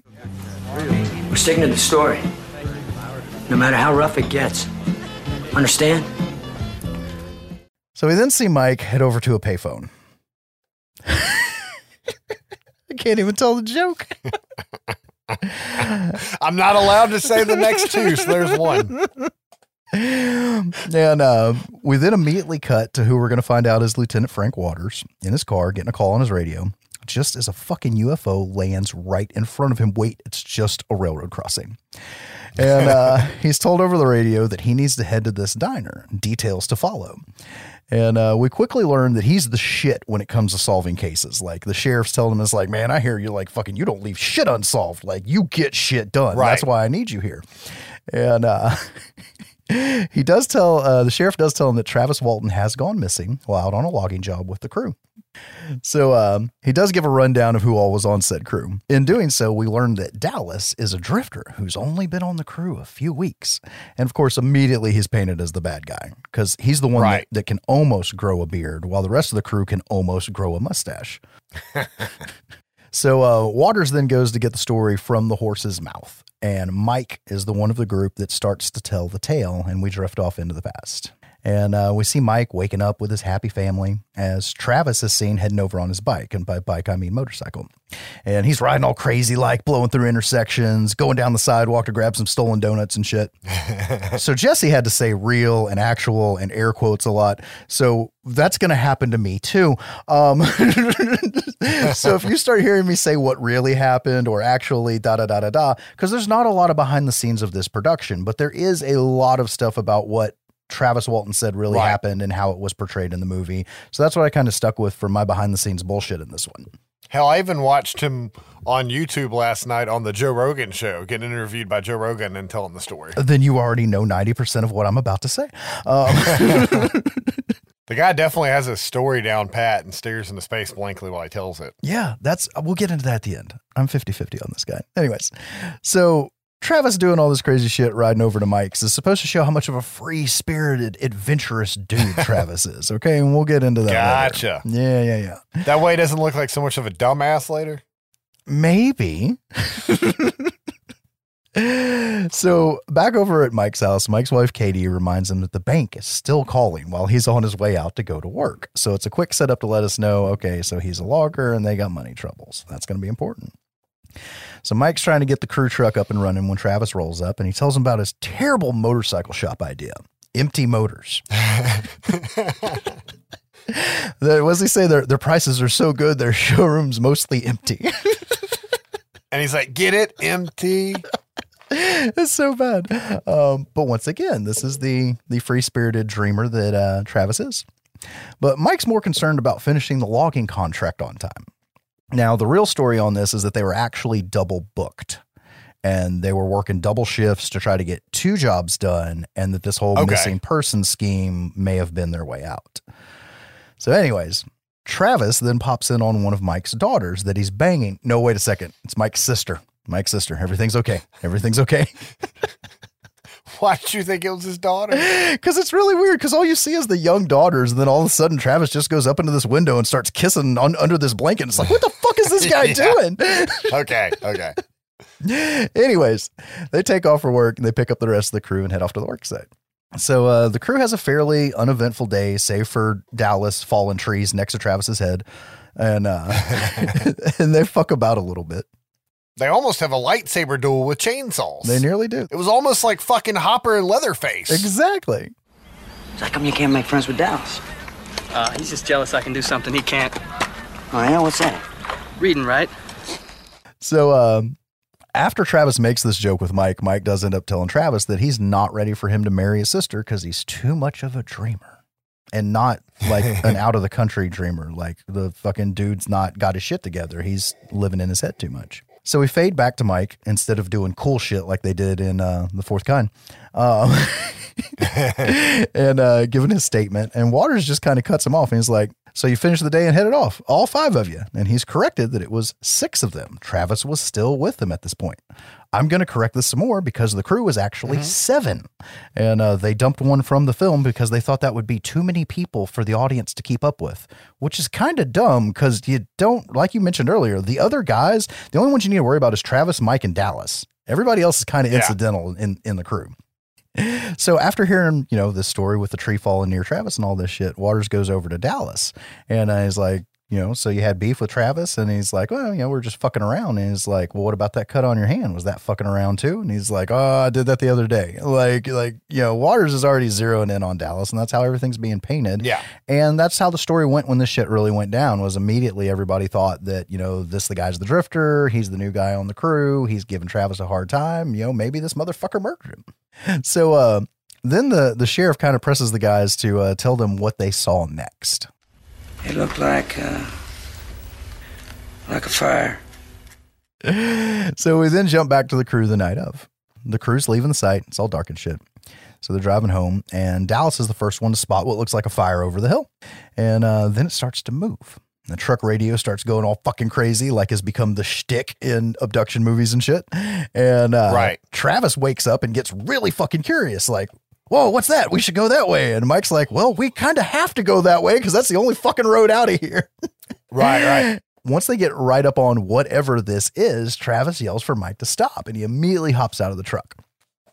And that's what I was referring to earlier about them trying to explain his dumbass decision later. Exactly. He's just carefree. And once he leaves the truck, he walks right under the Boston album cover. And I shit you not, that's what this fucking mushroom UFO, once you get to the wide shot of, it reminds me of the Boston album cover with the fucking UFO on it. It's definitely unique looking. It is. The rest of the crew watching this freaks the fuck out. And I don't know, it looks kind of lame. For 93, it looks pretty cool, but now it looks kind of lame. What's even more lame is that in Travis Walton's actual story, he says the real UFO was a generic saucer about 20 feet across and 8 feet tall. He did say that the bottom of it glowed, and it was weird because it wasn't like light. It was this odd gold engulfing color, and that the bottom of the ship seemed to change shape, and parts of it blocked the light and other parts didn't. But that's not what we got in the film. And I do have to say, if it was just a 20-foot wide saucer sitting there with Travis like, whoa, I'd be like, this is kind of dumb. Is this Plan 9? There you go. So the crew then watches this horror as a beam of blue light engulfs Travis, and it flings his ass across this clearing where the UFO is. And some of them start screaming that he's dead. Some of them just scream. One of them just cries. And Mike's like, fuck it. And he guns it. And he eventually comes to a stop because it's like he suddenly realized that he just left his best friend. Like, oh my God, like this shit just happened and I just bailed. I have no idea what's going on. And they all start to argue about whether or not they're going to go back. And Mike's like, fuck all y'all. If I got to go back on my own, I'll go on my own. Get out of the truck. And Mike heads back alone. And instead of seeing what Mike sees, we go back to the diner, present day. They took him. You expect me to believe that a flying saucer came down and took your friend away to outer space? There's some more questioning that goes on, but the rest of the crew basically stands by Mike's story. And Waters pushes crying Greg the hardest. And he says it's true because, he saw that shit when he was a kid, for fuck's sake. Elliot. Now, what's interesting is I don't remember which one of the guys, but later on, Travis Walton, I'm talking real shit now, alleged that the CIA tried to pay one of them off to like change his story and all this shit. Like there's some weird shit in this that I won't go into all of it, but they did. And I don't remember if this is in my notes. When all the shit went down, they did get quite a bit of money from the National Enquirer. for their story. So the logging contract did kind of end up being irrelevant because everybody got their scratch. So right. It's kind of interesting. At this point, of course, we're still in the diner. Dallas is like, fuck this shit. I've had enough. And the cops are like, yeah, it's getting late. We'll get a search party together in the morning. And as they're leaving, Waters tells the sheriff that it's a murder. And he hands him the National Inquisitor fucking tabloid from the backseat of Mike's truck. And the top story on it is Nebraska man kidnapped by aliens. So Waters has got all this shit figured out. Like, they're going to fucking murder this guy or something happened, and this is the cover story. I really like that scene because they're going through that tabloid in the truck at the beginning of the movie while they're going to the job site and making fun of stories. And I guess they had it as evidence. And you see Waters walking around holding it the whole time he's interviewing him. You don't really realize what he's got going. And when the guys leave, he starts talking to the local sheriff, you know, and he's like, man, do you believe a word of that? You know, how could they come up with something that crazy, you think? And he starts giving his theory. And that's when he opens the magazine and you're like, oh man, he's got him dead to rights right there. That's how they came up with it. They just read it. Yeah, that's how good this guy is, man. He sees through bullshit quickly. I do want to say, this is probably the best spot to put it, that this movie does a really good job of making them look guilty as fuck while showing you that it was actually aliens. Oh, yeah. It shows both sides of the story so good. Well, even from their own perspective, like when they're walking into the diner and they're like, is that the story we're going to go with? Like, that just sounds guilty right out the fucking gate, right? And there's just a lot to that, especially in this scene, but throughout the movie. And I just thought it was really interesting that they did all this shit to make them look like it was fake as fuck and then still showed him getting abducted by aliens, you know? No. Anyways. So we follow Mike home, and the story's already on the news. And when this shit actually happened, within 72 hours, the story had actually made it worldwide. That's how much UFO fever was already happening in 75. So the next day, everybody goes out on the search. They find jack shit. They find some dog bones. That's it. And Travis's brother, Dan, shows up. And he tells Mike that Dallas has a record. And he better fucking find him or it's his ass. Now, Dan was played by Scott McDonald. Yes, Jack Frost, the fucking killer snowman. Holy shit. That's who's under that beard, sir. Oh. So, while we're talking about brothers, it's a good time to bring up why Travis was so eager to walk under that saucer. We're talking real shit now. He and his brother were borderline obsessed with UFOs and their mother to a certain extent. And they had an agreement that if they ever saw one, they would get as close as possible. They even talked about trying to get abducted and how could they both get on the ship if they were separated when it happened and get anal probed. Okay, that last part's just for me. But in all seriousness, they had a pact that, you know, if you see one, try to get under it, try to get abducted. Like, they were seriously into this shit. But not in the movie. In the movie, Dan's just like, Dallas killed my fucking brother. I'm going to come back as a snowman and fuck him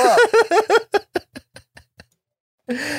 Oh, so with the search of bust and the story spreading, madness engulfs the town.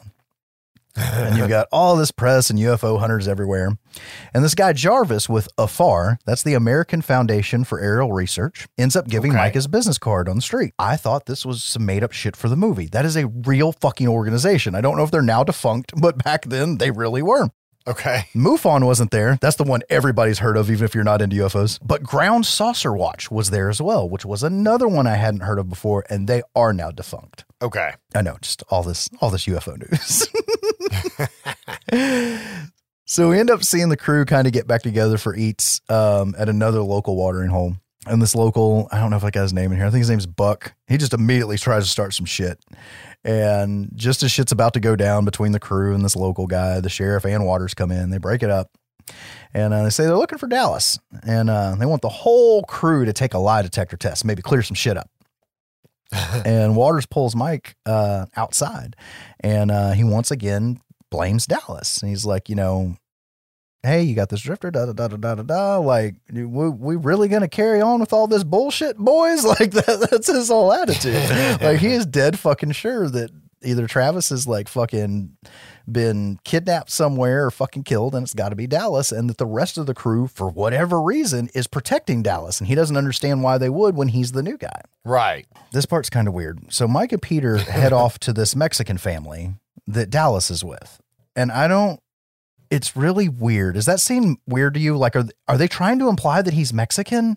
Or I don't get it. I think they're trying to imply that he's Hispanic or something. Yeah. Like, he talks as country as they do, and not as country as we do because they're in Arizona. But that weren't they like gambling or something, like playing poker or something? Yes. He could have just meant I know where to find him because he likes to play poker in this one spot. Okay, I'm okay with this. Or the fact that he's a drifter, he just found this. I'm trying not to be insensitive here, but he found some people that he would know wouldn't want to be found that he could live with while he was passing through. Right. Okay, I had to make sense of that because I read and heard other things about it where it's like this whole conspiracy thing, and that's dumb. Anyways. Dallas is like, fuck you guys. I'm not coming to take a lie detector test. One of these days, y'all are going to get sick of getting all these questions. You're going to fucking roll over on me because I'm the new guy. Fuck you. And Mike's just like, be there. Fucking lie detector test. Fucking hottest shit in town. Yeah. So we're now told that Travis has been gone for 4 days, and there's this town meeting being held. And the sheriff says the crews turn down the lie detector offer, and the mob rumblings start to begin. And as the whole mob starts talking shit about the crew, Mike walks in, and he basically gives a shut the fuck up speech. And he says, you know what? We'll take your fucking test. And the whole crew shows up, even Dallas. Yep. And there's some intense stuff, and there's some funny stuff when it's showing the questioning of the different guys. It's like, did you really see Donald? Well, I don't fucking know. Like, yes or no, please. Yes or no. Do you have a girlfriend? You ever jerk off in the shower? No, wait, that's an Enemy of the State. Love that movie. Anyways. So there ends up being a blow up as the guys are leaving because they're like, oh, well, some of it's inconclusive. We want you to do it again. And Mike kind of snaps. He's like, fuck this shit. And they bounce. But they're talking about it after the guys leave, and they say they all think they're telling the truth. It's only Dallas that's inconclusive. So it's like, what the fuck? Did these guys really see this shit? Or are they that good liars? By the way, throughout all this, Mike and Katie are not on the best of terms. Mike has been staying at a hotel and shit. And this night he's home and he's like sitting there on the couch with one of his girls, and the wife walks in and she's like, so you sleeping here tonight? Like, she doesn't even want his ass there. And she keeps hanging up on these prank callers. She's like, no, and hanging up. And she's like, this shit's been going on all night. And Mike's like, let me get the next call. And the next call is an operator saying that she's got a collect call from Travis Walton. And Mike's like, fuck yeah, I'll take the charges. Now, in the quote unquote real story, Travis didn't call Mike. He called his own fucking family, which actually makes a lot more sense than calling his best friend, especially if your mom and brother are obsessed with aliens and you're like, dude, guess what just happened to me? Anyways. Ask me about my butt. So Mike, his sister, who's dating Travis, Peter, and Travis's brother Dan head 2 towns over to find a nude, disoriented, and severely dehydrated Travis cowering in front of a gas station. True story is he was actually found fully clothed and in a phone booth, but whatever, it's a movie. There's my second one. Look, I'm done already. 1 episode. So they don't know what to do. So he's got the business card of Jarvis from afar, and they call him. And he shows up with his little buddy, and he says it's very important that they collect Travis's first available bodily function. And that's not said flat out in the movie, but like the real story, that's like what the plan was. Like, it doesn't matter what comes out of him. We just need to get the very first thing. So with it being piss in this case, he's like all up on Travis, who Travis is like, guys, I seen some shit. And like, he's borderline catatonic, and he's got, tape recorder in his face and a jar in his face. Like, I need you to pee in this. What did you see? What did you look like? Did they touch you? Did they touch the inside of your butthole, the outside of your butthole? Did they put that thing over your testicles that made you come? Like, all these things, like, they don't say all that, but everything I just said has actually been from abduction encounters. Like, it's a recurring thing of this tube that men say has been put over their testicles that makes them immediately have an orgasm. Dude, I didn't have cable, all right? Anyways, the real story about the piss collection is even better. They drove him all the way to fucking Phoenix, Arizona to give a piss sample to a UFO doctor who ended up to just be a fucking hypnotherapist or some shit. It's all coming together. It is, man. Tying in with the first film. Exactly. So, in all the chaos that's happening in this little fucking bathroom, a scuffle starts to ensue.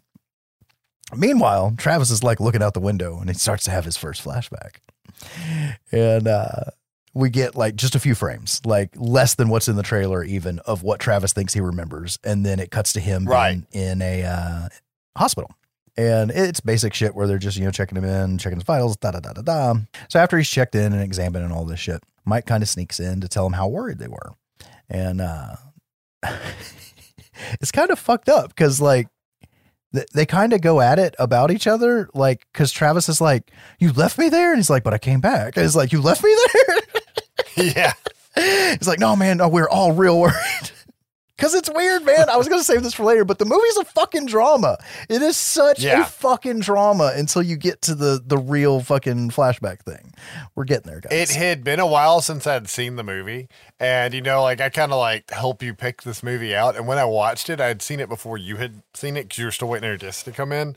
And I was like, I don't know if you want to do this one, man. It's drama and slow. Do you want to swap to Dark Skies? So we see Travis then get discharged from the hospital the next day, and this kid sees him on the street and asks for his autograph, and he's like, oh, holy shit, this is kind of neat. And as the kid walks away, he reveals Waters. He's like, oh, you're kind of famous now all of a sudden, aren't you, Mr. Walton? And gives him all kinds of shit. And he says, the doctor says you look to have been without food and water the whole time you were gone. That's complete BS. The real story, his exam revealed he had been eating and drinking for the 5 days, which is kind of a huge red flag in this whole story, unless you're a full-on alien believer. You're like, well, yeah, they had to keep him alive while they played with his butt. Anyways. I did not screen Josh's script before this one. I don't anyways, but... So Travis is then taken to the most poorly thought out setting, a surprise welcome home party. This guy's PTSD the fucked out. Yes. Totally ambushed by friendlies. Jesus. By family and friends. And, that works. He starts to freak out, starts to have more flashbacks. And, oh my God, what's the girlfriend's name? I don't remember. Mike's sister ends up finding Travis cowering under the kitchen table. And like, this is where everything changes. Cause like the music's kind of comical through the whole movie, but it fits here. And like the shaky camera, like everything feels real intense here. I love this shot. Cause as he's shaking under the table, this bottle of maple syrup falls. It sounds so dumb to say, but it's really good. This bottle of maple syrup falls over. The maple syrup's like cruising across the table. And she's like, what's wrong, Travis? What's wrong, Travis? And he's like, down in the corner and shit. Until the maple syrup, and we keep cutting back and forth. The maple syrup's going. It's like, there's Travis freaking out. There's her. And, and the maple syrup finally falls They should have done that split screen thing with the shit moving. It hadn't been invented yet. But once the syrup finally makes it to the edge of the table and hits Travis in the face, it's like, bam, we're going to go back and find out what happened. We're now an hour and 20 minutes into a movie with an hour and 44-minute runtime. And it's about to get awesome. Fucking finally. It's going to feel so different. It's going to feel like a flashback story in the fucking X-Files is what it's going to feel like. Yeah. That shit's good, man. So we see Travis wake up in this gooey membrane covered pod of sorts. Do you think that the Wachowskis were influenced for The Matrix from this? 100%. I think you take Fire in the Sky, all the anime they were into, and H.R. Giger, and boom, there's the Matrix world. Yeah. As soon as I saw that, because before the podcast, I hadn't seen this movie since the 90s, pre-Matrix, and I was like, oh my God, this is just like when Neo wakes up in the pod. Anyway, sorry. So he managed to rip open his gooey pod, and he starts to drift out, and we just see that it's one of many gooey pods. And he's floating away, but it's cool because he's got some kind of intestinal bungee cord to hold on to. I don't know why it's there. It's not attached to him, but it does look like a piece of intestines. That's like this intestine bungee cord he's got.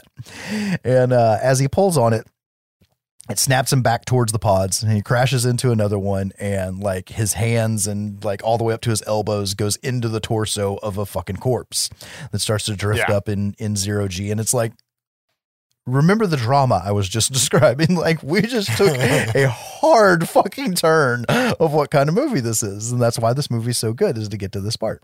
So he manages to get out of the corpse, And he starts pulling his way up all these pods because it's like a round tube that all the walls are pods. And he's going up and he gets up to the top of this pod shaft.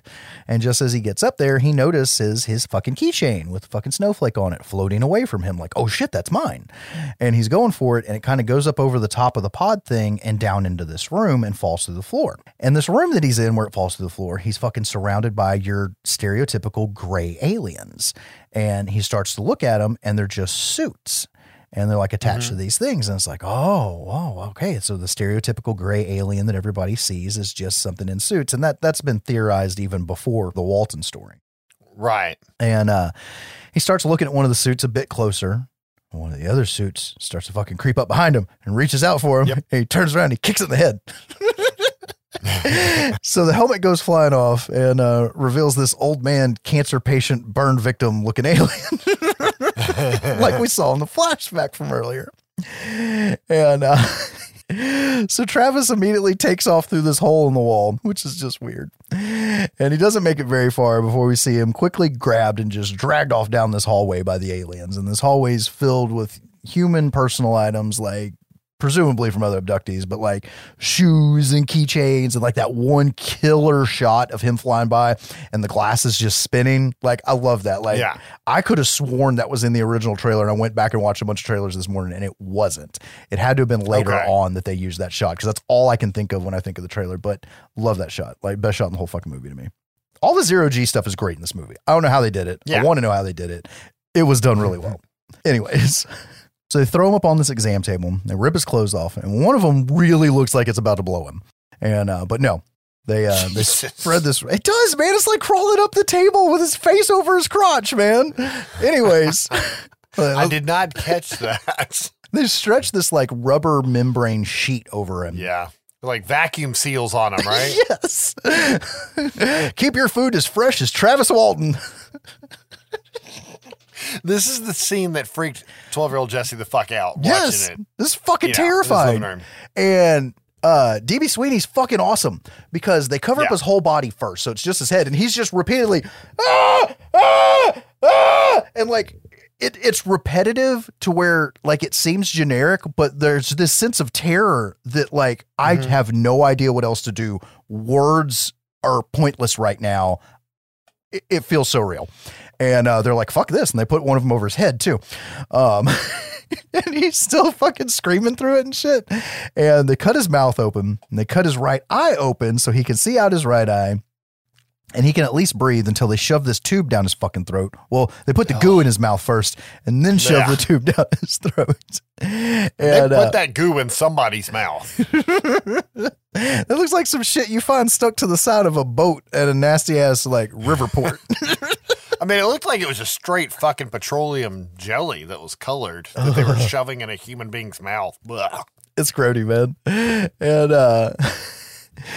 so with the shit shoved down his throat, they jam something in his neck and they Clockwork Orange his good eye. And so his eye starts to fill with goo and this torture device descends from above. And it's like the total generic, I'm going to be abducted, this thing can do everything, coming down from the ceiling torture device. And it connects to the thing on his neck and this needle starts to extend into his eye and then Travis wakes up. And we see that he's at a shrink's office with his brother, his mother, and his girlfriend. Oh, and the cops. And this is as close as the movie gets to telling that Travis didn't remember this shit till under hypnosis. Which, like a lot of abduction stories, is like, well, how much of this shit did you really remember? And how much of this shit did somebody tell you remembered? But regardless, at this point, Waters has had enough. Like, I got other places I could be. Fucking hunting season's coming up soon. Fuck this town. And he tells the sheriff on his way out, he's like, you know, these boys just made up all this garbage. And one of these days, one of them's going to slip up. And when that happens, I'll be back. We then cut to 2.5 years later, and Travis has got one little kid, and he's got another one on the way with his pregnant wife. And he drives out to this cabin in the woods to find Hermit Mike. And like full on, like he's got a beard now, and he don't know nothing about nothing. And he's like having to tell him, like, you know, you're about to be an uncle again. And he's like, again? He's like, dude, how fucking far out are you, man? Fucking your first nephew's fucking 2.5. And they hop in Travis's truck. It's not a truck, it's a station wagon. shaggin' wagon, and they head back to the spot. And Travis tells Mike, you should really come back to town. Like, the whole scene's really fucking weird. And Mike says that he'd like to leave before they come back. Oh, they won't be back.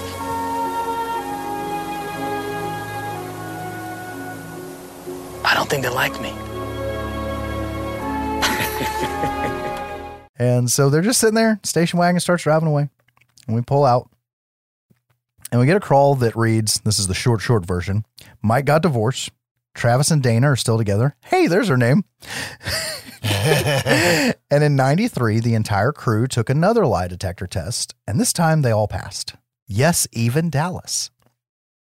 Maybe I should have condensed my Where They Are Now story. And that's the end of the movie. And as far as the film itself goes, it scared the shit out of me when I saw the trailer when I was little. I was too high to really be scared when I watched it in my 20s. But watching it more recently and thinking back to how much shit we were into back then with UFOs and fucking watching sightings and all that shit, like, this was the most terrifying real world alien abduction story to hit fucking theaters. I think that's what's so creepy about this movie to me is, like, you got a couple things going on, like the use of the odd music, like you put earlier, right? Like, that's not really fitting for the movie, and the way the movie goes, and then how it takes a sharp turn, like, that's very unsettling in its own right. But it's also done in a way that's, like, very realistic looking, almost like it's a documentary or something, right? Yeah, it's fucked up, man. And I'm glad you noticed the music too, because the music almost feels like a fucking happy family Disney adventure movie, like fucking Harry and the Hendersons or some shit. Movies used to do that though, like, doesn't Poltergeist do that at the beginning? And then, like, even Critters. Yeah. You feel like you're watching a family, like, farm show. An hour and 20 minutes, Jesse. An hour and 20 goddamn minutes. So, did you find anything interesting about the, air quotes, real story? Well, I do want to go into, I'm going to tell a very condensed version of what Travis says actually happened that night. But before I go into that, I do want to say, in watching his interviews, and he even says himself, he's like, dude, I'm bad with names. I'm bad with remembering dates. Like, usually when people tell a story over decades, they embellish more and more details come out, and it gets more and more absurd.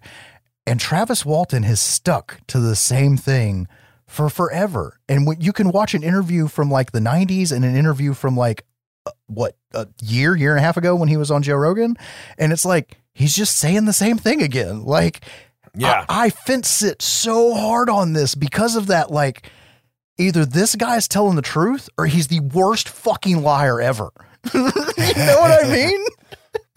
Fourth Kind's either a great movie or a piece of shit, right? Like, there's no in between. But for any UFO nuts out there who know the movie and don't know this shit, which if you're a UFO nut, you know this shit. But anyways, I'm going to say this anyways. So the Travis's actual abduction story. Remember, this was mostly remembered under hypnosis. So take that with 15 tons of salt. He says he never saw the blue beam flight. He just remembered walking under the UFO and waking up in pain on a table surrounded by 3 of what he described as your stereotypical gray alien. And he did say that their skin was soft and marshmallowy. That was literally the verbiage he used. They were very gentle lovers. And that he was in so much pain he thought he was dying. And it was just fight or flight, so he shoved one. And one fell over like a bitch and fell into another one, and it fell over like a bitch too. And he's like, holy shit, I can actually fight back. So he hopped up, and there's like instruments and shit on this wall. And he grabs this glass rod thing, or acrylic rod thing as he describes it. And he's basically just swinging it at him and yelling, like, back the fuck off. And eventually they all went off down the hallway from the doorway coming out of this room. And he went into the doorway and went the other way down the hallway. And this hallway led to a large room with a chair in the middle of it. And as he approached the chair, he saw that it had controls and shit on it. And that when he looked up, it basically looked like star charts, like being in a planetarium.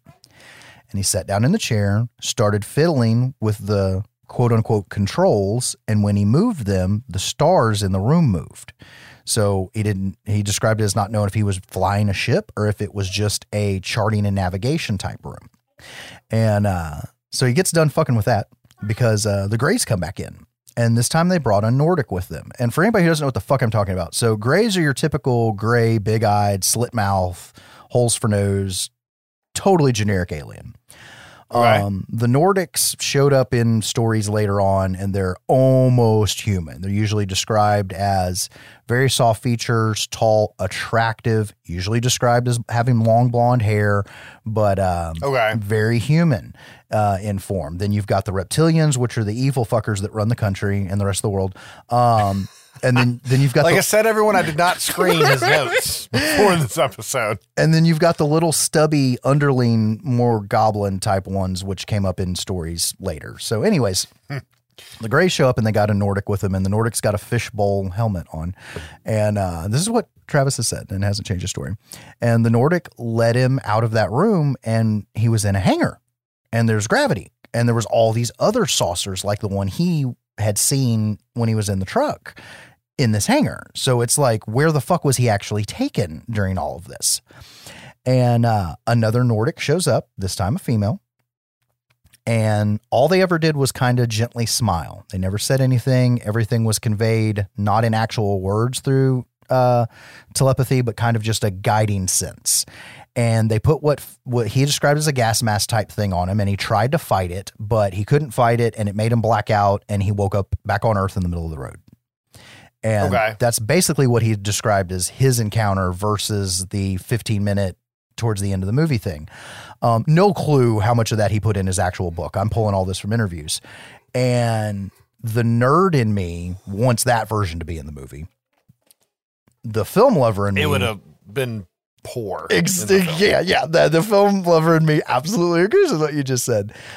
And you telling me that story makes me not believe them. Too crazy. Oh yeah, I kicked all their asses, and then I flew their fucking spaceship, and then they sent the hot ones in, and they totally loved me, and they let me go. Exactly. That's what you just said. So he says he's been trying to get a remake of the movie done that tells more of what actually happened. I think if it was done right, it could be fun as shit. Cause it's still going to get Hollywoodized, but, very interesting story, to turn into a movie, regardless. And once again, just really creepy, especially in that time, man. Fucking 93, too young to really understand how creepy it was going to be. Older understanding how creepy it really was. And the fourth kind being one of those of told in the this is real found footage style of all these stories that we've heard without bashing you over the head with it and just putting in all the subtle nuggets in there and telling a story at the same time about a fucking woman losing her husband and her daughter. Yeah. The found footage scenes in that movie, they're just subtle enough to make them believable. Yeah. Even like the hanging jaw and the dude levitating, they're just like, they don't overdo it. It's not crazy looking. Like, dude levitating was probably old Houdini tricks or something, right? Like, they probably didn't even do anything fancy. Just creepy enough. And I think we don't try to pair the movies or do one against the other. We've never done that. We just stick with our category format, and this is how it goes. But I think these stick really well together, and the time between them telling the same kind of a story in a completely different way is made it pretty fun to go over these and give our opinions on them.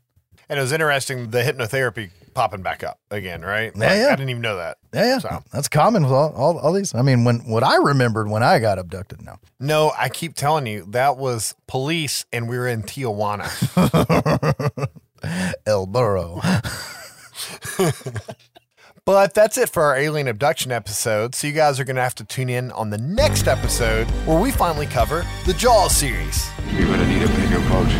As usual, guys, thanks for downloading the show and spreading the word. Please do not forget to rate and review us online, and please send us comments, questions, and suggestions to our email, sbyspodcast@gmail.com. We would also love it if you could follow our Twitter and Instagram, both at SBySpodcast. See you guys on the next one. Thanks for listening. I have to believe in what we're doing.